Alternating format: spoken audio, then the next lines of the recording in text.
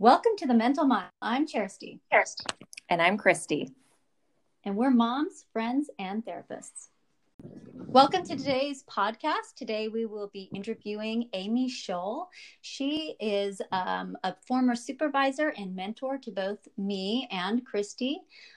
We both loved working with her, and I'll speak for myself. She really put me on a track towards success and really guided me and still continues to guide me today, even though she and I don't work at the same place anymore.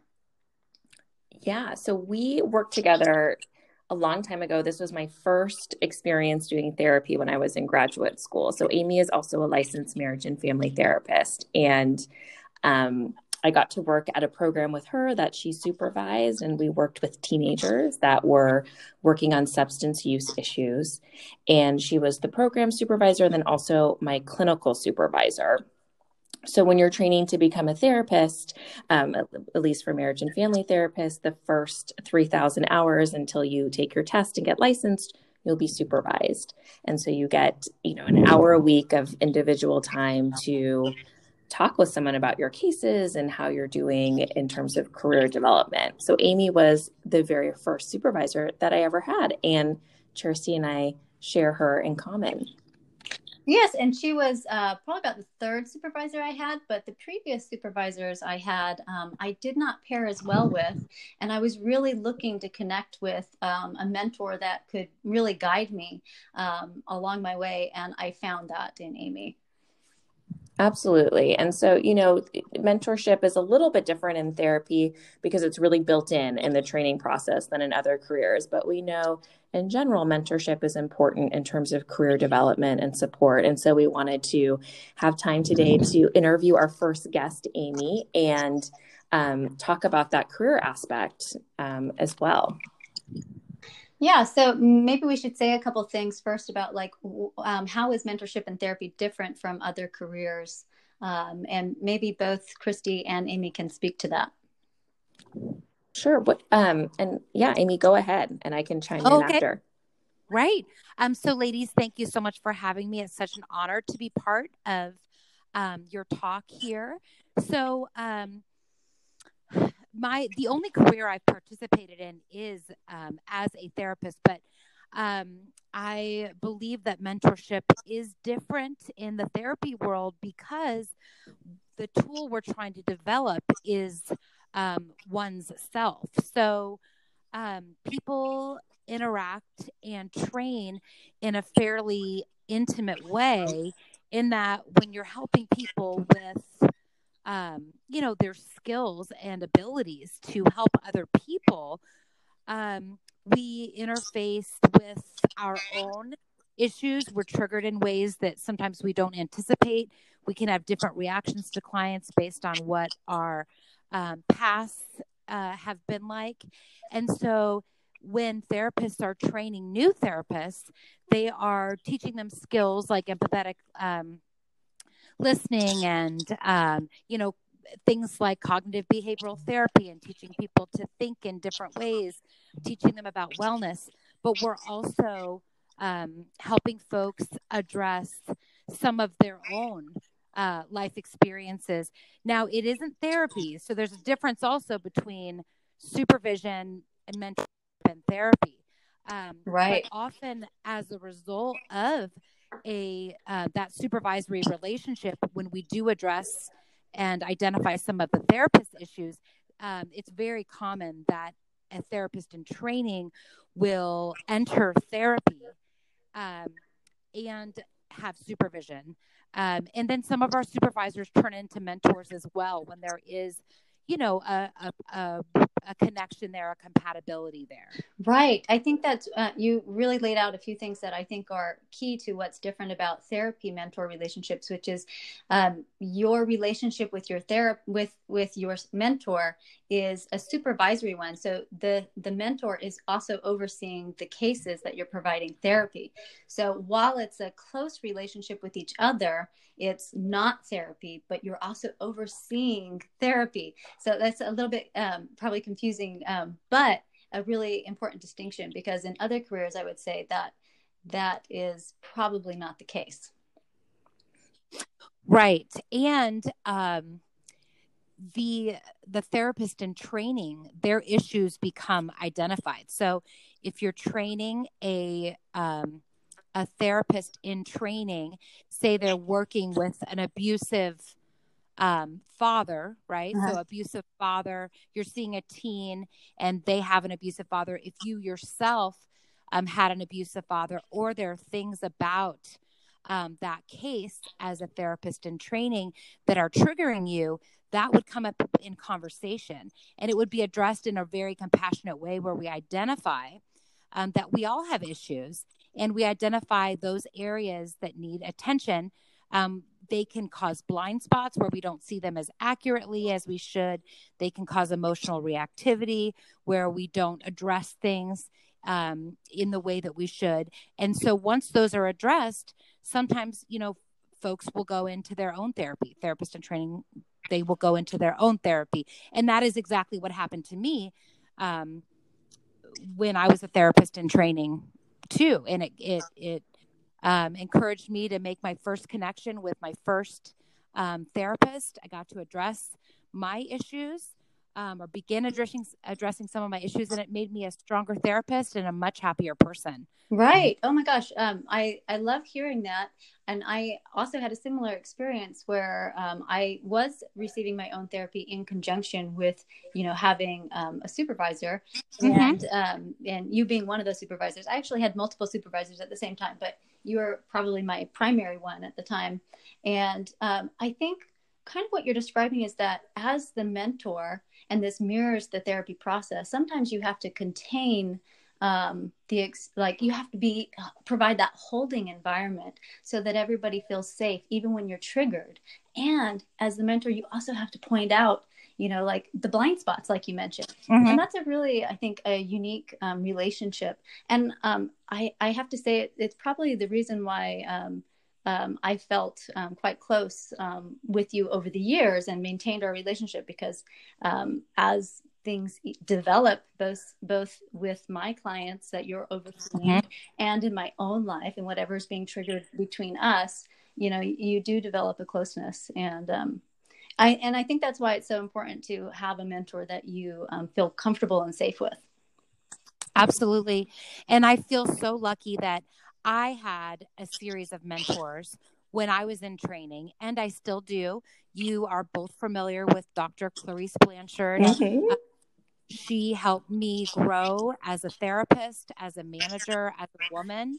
The way she mentored me made me feel, I would say, safe, celebrated. Mm-hmm.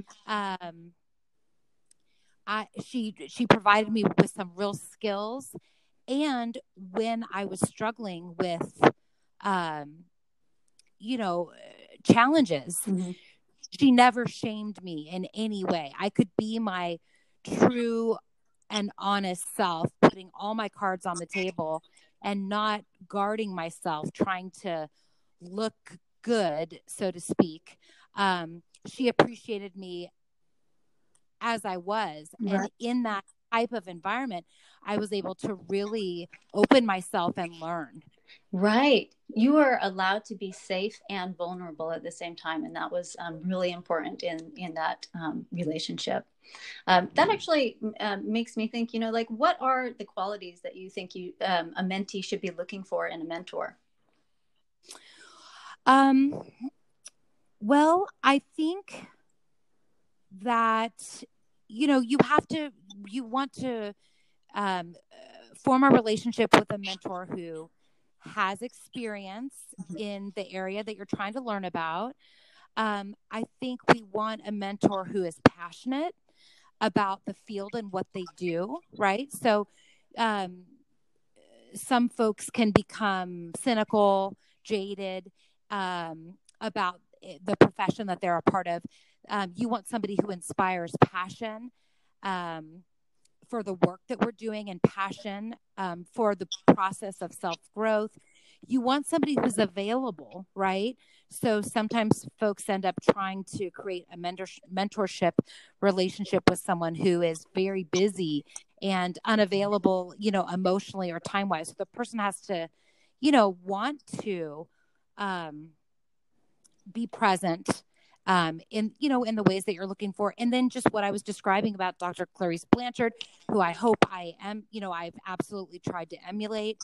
I'm so grateful for the mentorship that she's provided me over the years. And I try to interact with folks in the same way that she does. The non-judgmentalism, the genuineness, the unconditional positive regard. These are all qualities that we look for in a therapist. Right. And I think that we look for in a mentor too. Right. It was just wonderful to be vulnerable with her, have her be so skillful, but then also so kind. She kept my confidence up. Right. Yeah. And Right. I just feel grateful for that.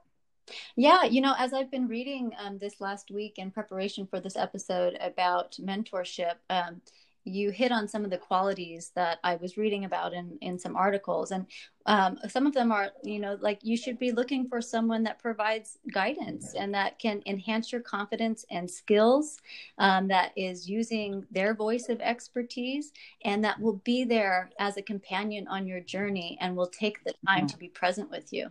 And yeah, I think. Well said. Yeah. So. Yeah. And I think you talking about the celebration piece with Clarice, because, I know her and Kirsty knows her as well from where we all work together. And I think you really, when I think back about our experience together, embodied that. So just very strength-based, very positive. I think when you were really working with brand new therapists, so a lot of times, I worked with you when I sat with my very first client. And so just helping people have the confidence, because I think you go through graduate school and you learn all these tools, but you definitely have that imposter syndrome around, can I really do this? Absolutely. And Absolutely. Yeah, I think you really supported us with that, and at a different level, because even as you go through your mentorship process, which is 3, 4, 5, 6 years, depending on how long it takes you to get your hours, there is something very unique about that first year. And you always remember your first client and really trying to think about, can I do this? Am I made for this? And so that really comes through with your style. Oh, that's so great to hear. I did not have that experience as a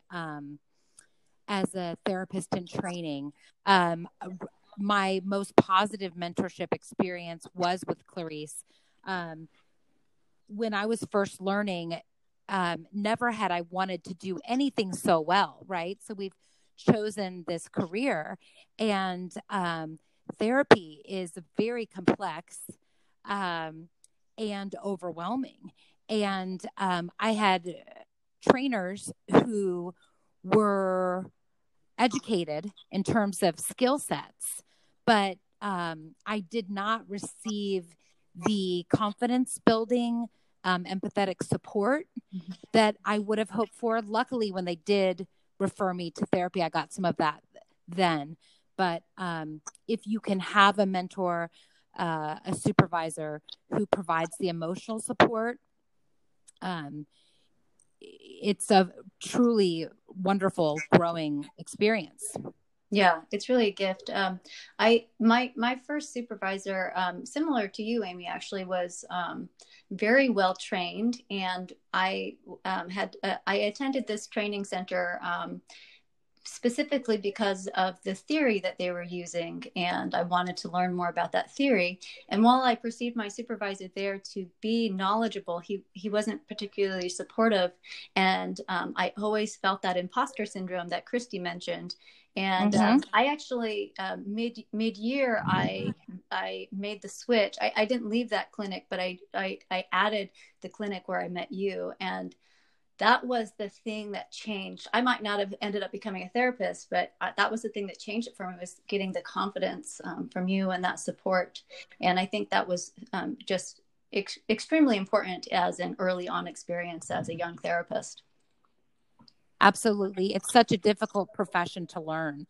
And without that support, it's made even more difficult. And I think we do lose some folks, early in their training process, because they do lose their self-confidence. and feel like they're unable to rise to the occasion, or that they're not appropriate for the field, when in fact, if they did have the right support or training, their experience would have been different potentially. Right. I think another thing that made you unique in my experience was that I was really drawn to particular theories as a young therapist, and I really ate up all the information that I could about the theories.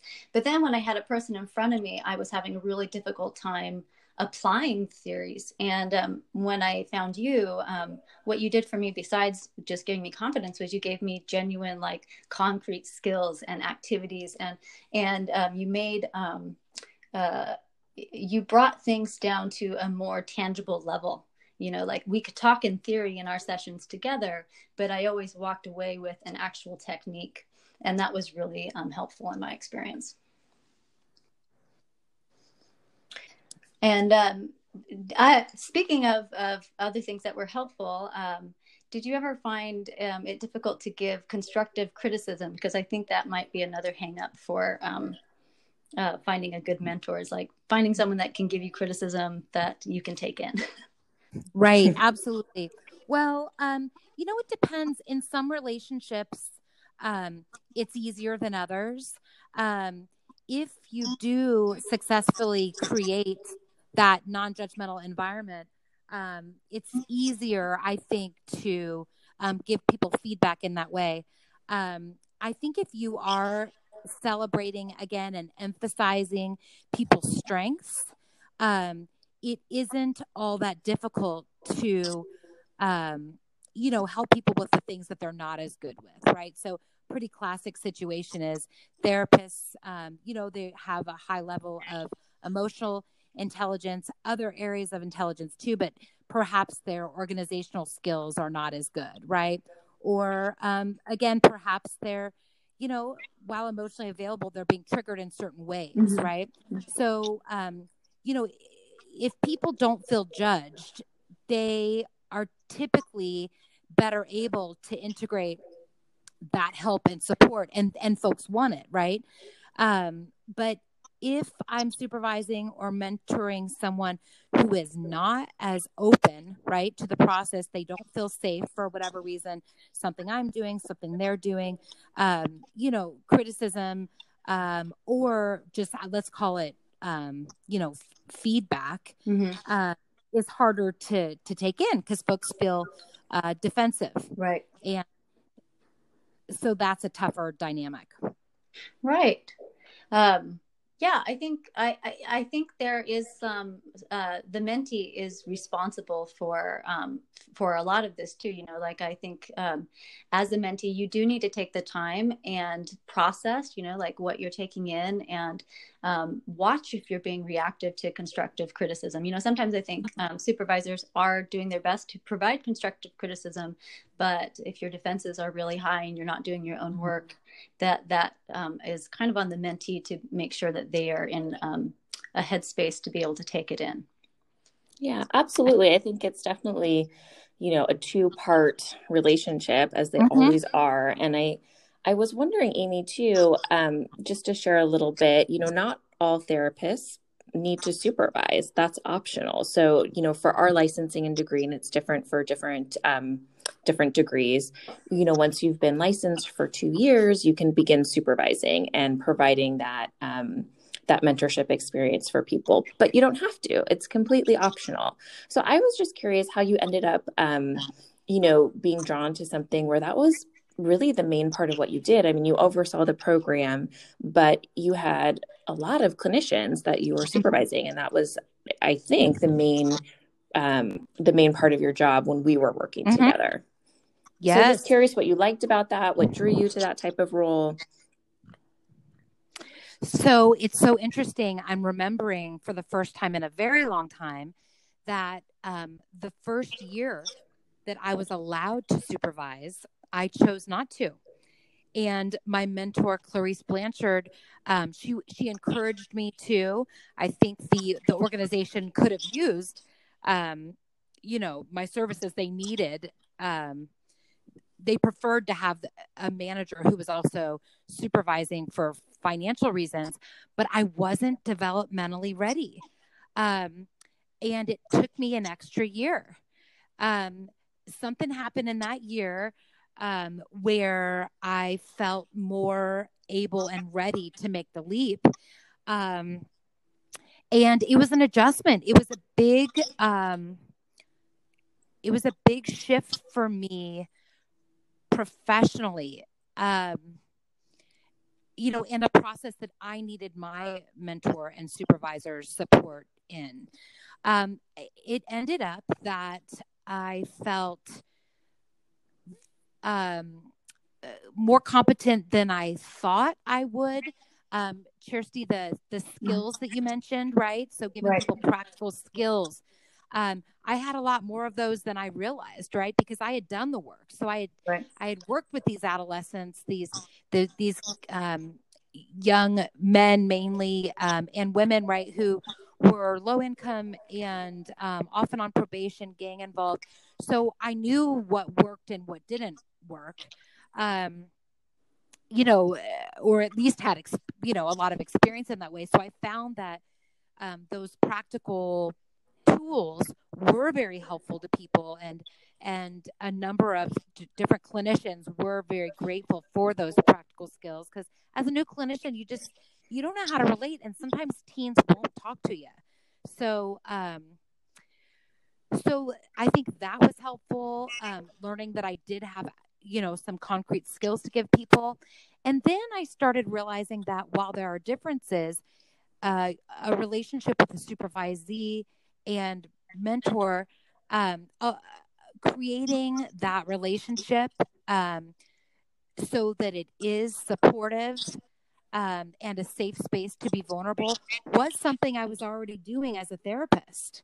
Mm-hmm. So then it became, once I realized that, okay, I've been doing something like this for a number of years, right? But then we do have a commitment to the field. So, you get folks who are not open to feedback, are not only not helping clients, but harming them. Mm-hmm. And so you have a responsibility to, step into a role where you are more directive. And that can be tough, but I ended up loving supervision. I haven't done it the last couple of years. I really miss it. I'm looking for opportunities to supervise here in Fort Collins, Colorado. And I can't wait to integrate that back into my life again. Yeah.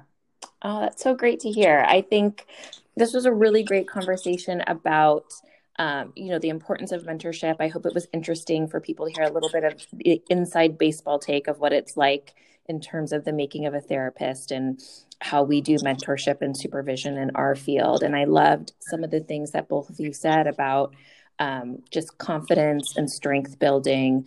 But also, Kirsty, as you mentioned, you need to have somebody that's going to give you feedback, because if it's only a cheerleader, well, that's supportive. That's not going to help with the career growth.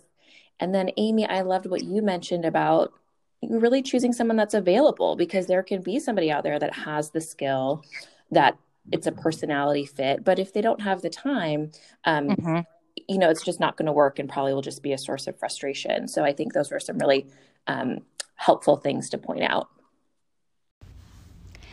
Thank you, Amy, so much for coming on today. I always feel inspired by you, and today was no exception. It was great to learn from you. For all of our listeners out there, if you're interested in getting in contact with Amy, you can find her contact information in our show notes. She has a private practice in Fort Collins, Colorado, and works with adults and teenagers and specializes in co-occurring disorders. Thank you for having me. Thanks, Amy. So we're going to end today's show talking about one of our recent favorites. And today we want to talk about a recent favorite Instagram account that we have. And I want to share Faith Broussard-Cade. She is at Florida Leaf Speaks on Instagram. She is a mental health therapist, a self-care advocate, and she lives in Atlanta. Most of her account is made up of these really beautiful handwritten notes and reminders about prioritizing yourself, being kind to yourself. And I think they're always leaving me feeling inspired and motivated just to fill up my own cup so that I can take care of myself and take care of the people that are important in my life. What about you, Kirsty? Yeah, thank you. The person I've been really enjoying lately is Susie Reading. She's a psychologist and focuses on stress, loss, and change for parents, kids, and families. And I just have to say her account is full of really great self-care advice that's practical, but also somewhat inspirational, which is interesting sort of combination, which makes her account fun to follow.